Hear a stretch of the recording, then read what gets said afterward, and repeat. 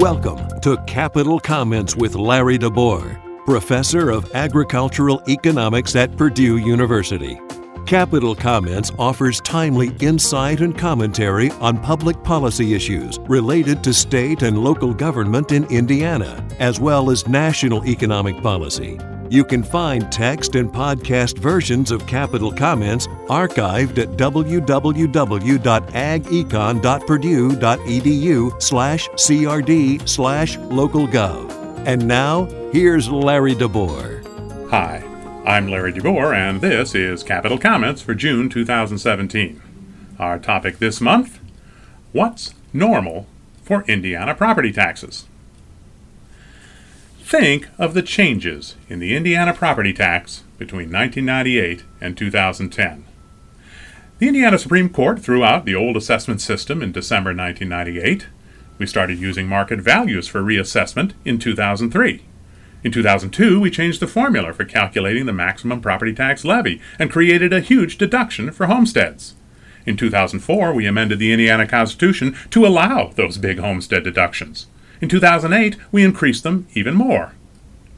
We phased out the property tax on inventories from 2003 to 2007.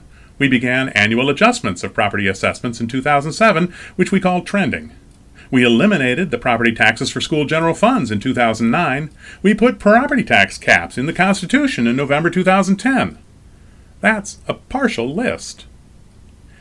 In the midst of all this policy chaos, we had the worst recession since the Great Depression, so bad that it reduced the value of property. Our new assessment system caught that decline in property values, so assessed value actually decreased for a couple of years. Practically every year for 12 years, policy changes or economic disruptions rocked Indiana's property tax system. By the end of it all, we had no idea what normal looked like. In a normal year, how much would assessed value of property grow? How much would the tax levy increase? How would tax rates and tax cap credits change? There was no way to know.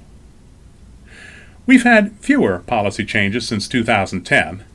Now, two economic measures that affect our tax system are back to normal. In the 20 years between the recession of 1981-82 and the Great Recession, Indiana home prices increased about 4% per year on average. They fell by a point a year during the recession, but in the past 2 years they're back to 4% increases. Trending captures the changes in home prices for assessments, and homesteads are a third of taxable assessed value. The maximum levy restricts the amount that Indiana local governments can raise with the property tax.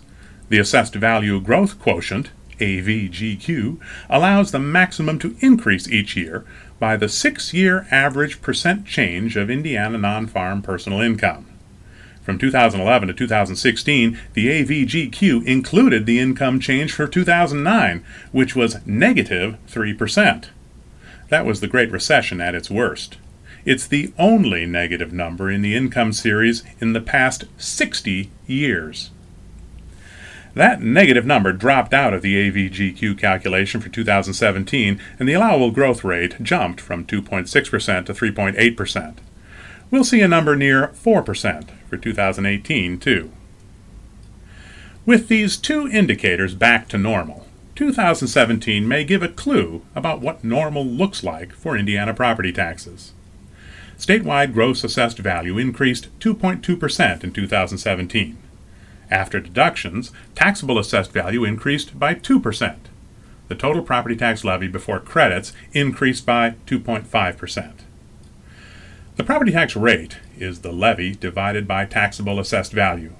Since the levy increased 0.5% more than assessed value, the average tax rate increased from $2.44 to $2.46 per $100 assessed value. Tax cap credits keep tax bills under the constitutional caps. They are taxes that local governments levy, but taxpayers don't pay. When tax rates increase, more taxpayers become eligible for more tax cap credits. Credits rose from 10.5% of the levy in 2016 to 10.8% of the levy in 2017. After the tax cap and local income tax credits, net tax bills increased by 2%, 0.5 point less than the levy before credits. The implied net tax rate, calculated by dividing tax bills by net assessed value, stayed nearly constant at $2.07 per $100 assessed value. So, here's a guess about normal, based on just 1 year. Gross and net assessed value grow between 2 and 3%. The levy increases a little more than that, causing the average tax rate to rise slightly. That increases tax cap credits, which hold the tax bill increase closer to the rise in assessed value. The implied net tax rate is unchanged. Results for local governments will vary a lot around the statewide averages. Maybe that's normal. Maybe it's not. If our economic expansion keeps going for a while, we can find out. And that's Capital Comments for June 2017. I'm Larry DeBoer. You've been listening to Capital Comments. You can find text and podcast versions of Capital Comments archived at www.agecon.purdue.edu/crd/localgov.